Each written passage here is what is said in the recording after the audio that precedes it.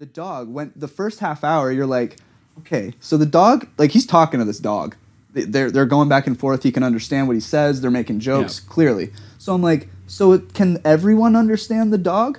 And then it's revealed that no, in fact, he's the only one that can talk and hear the dog. That's why I thought there might be a reveal later in the film that he was just fucking crazy. See, that's what I was kind of leading to that because as it goes, when he meets up with the girl, she starts going like, there's that great part where she's like, come here, and he goes, oh, great. like totally just like, stop trying to pet me, all that shit. I'm expected to be a fucking dog now. Yeah, exactly. And I loved that. His indifference to being a dog itself. It's like, it does feel like he was a man who was transformed into a dog. Yeah. He's got this weird thing about being a dog. Why is he so educated? Why does he know history so well? He's more educated than the guy. He knows the history. He doesn't. Vic has no idea what went on. It's bizarre. But anyway, so they have that scene where they're talking to, they meet up with the girl, and then he goes outside of the den that they made or whatever, where they're like fucking consensually now, by the way. We'll get to that. Yeah, which there is a bizarre thing where he says something along the lines of, I'm the one who's supposed to want to do it. Yeah, like as implying no women want to ever have sex. Yeah, ever. so he was basically saying it's really weird that you want me to rape you. You want me to do it? What do I do? He almost seemed like offended that he was about to get consensual sex. Yeah, it's the weirdest because thing. rape is so the norm in his head. Yeah, and it seems to be the norm in like the society in general. Yeah. It seems like it's all men the whole time, and they're always talking about finding a woman. Mm-hmm. So it seems like they're in this population now where it's there's like this woman shortage. To every 100 man, there's one woman or something like that. I don't know. Super fucked up anyway. Anyway, yeah.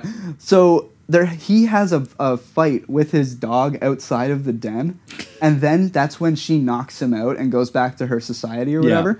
And that to me signified that like truly she thought that this guy was a fucking nutbag. Yeah. Because you're outside of the den, you're arguing with a dog loudly with your dog. Very articulately. Yeah. Where you're kind of like, he's having full conversations. You're not just saying bad dog. Leave her and shit like that. So you're reacting to those things where it's like, we can't just leave her. So now she thinks that you're having this inner monologue with yourself of whether or not you're just going to abandon her or whatever. Like, it's so bizarre. Yeah. And the dog is riffing too in that moment because he says, "Let the 7 dwarves have Snow White," is what he says when the other gang comes to steal the girl. Yep. And then Don Johnson says, "Over my dead body," and the dog says, "They're working on that."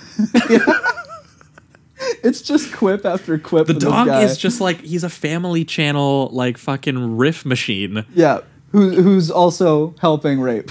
Yeah, in like a gritty fucking rape apocalypse or whatever the fuck. It's so fucking... I can't believe this movie is real. And then there's this scene I actually thought that like my brain was like leaking out of my ears while I was fucking watching this thing. It's absolutely bizarre. It's one of the strangest movies I've ever seen in my entire life. Yeah. And then there's the scene too where like, so he finds the girl and he points a gun at her. We and haven't even got says, to the weirdest fucking part yet. I know. That's the thing, right? The twist is even crazier than anything else. Yeah, it's already an insane movie, and we haven't even got. And then they do that, and so he's pointing the gun at her and basically gonna rape her, and then the only thing that saves him from becoming the rapist that we see on the screen is the gang coming, and then they end up helping each other.